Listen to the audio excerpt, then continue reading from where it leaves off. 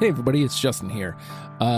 This week on the show, we actually talked about the Chicks, and somehow, when we kept talking later, the topic of Hanson came up.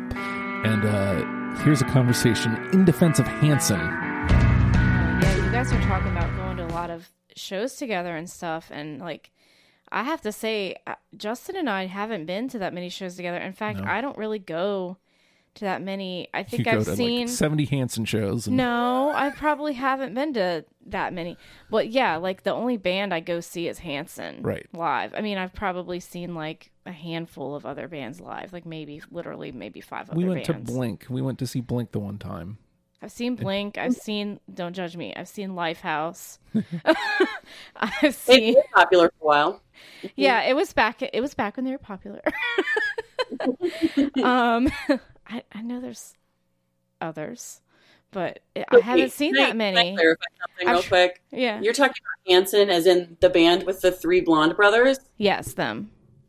Okay. Yeah, I've traveled all over the country to see them. I mean, but like, and I've been to tons of their concerts, but I haven't really been to that many concerts. The aggravating thing about Hanson is, they're talented.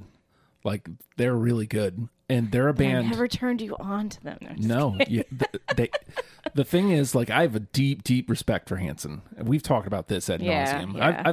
I've even brought it to the show, like, when you're not here. Like, I have a deep respect for them. I really do. I wish you were a fan like But me. I don't know what it is, why I can't just flip the switch to go from I respect you to I'm a fan of you. Especially like the last 2 records where it's like they're adults now writing adult records. And well, I say two meaning Anthem and just the most recent that you've liked a lot. Right. Yeah. Because the new stuff, like the new album they're releasing like Currently, track by track.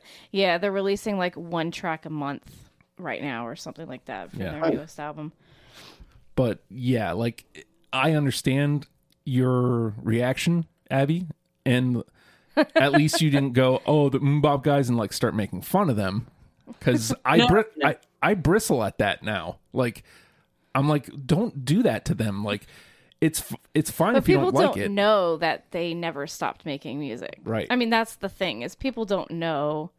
People think, oh, when I say, oh, I like Hanson, they think, oh, the ones that were popular like 30 years ago, or 20 years ago or whatever. Like, I'm like, well, they never stopped making music. So Shout It Out is essentially a Motown record. Like, it's the thing that I can say that best defines Hanson is they don't necessarily write soul music, but they have soul.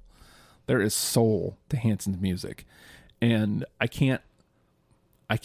don't know if it's because of your love of them that I can't flip that switch to just become a fan and just let go. Or if they just, to me, it's really just, there's only one song that I can definitively say, fuck, I love that song. That's great. Everything else is just like, okay, it just kind of exists somewhere in my head. I get it. Well, I hadn't considered them. Like, I mean, MMMBop was, I'm going to date myself, that came out when I was in junior high. And so, of course, like, all the girls had the Middle Brothers poster up all over their rooms. Like, we were obsessed for a while, and then we just kind of all moved on. I am those people you referred to. I didn't know they continued to make music. So now I'm curious. So I'm probably going to listen tomorrow while I'm working. There you have it.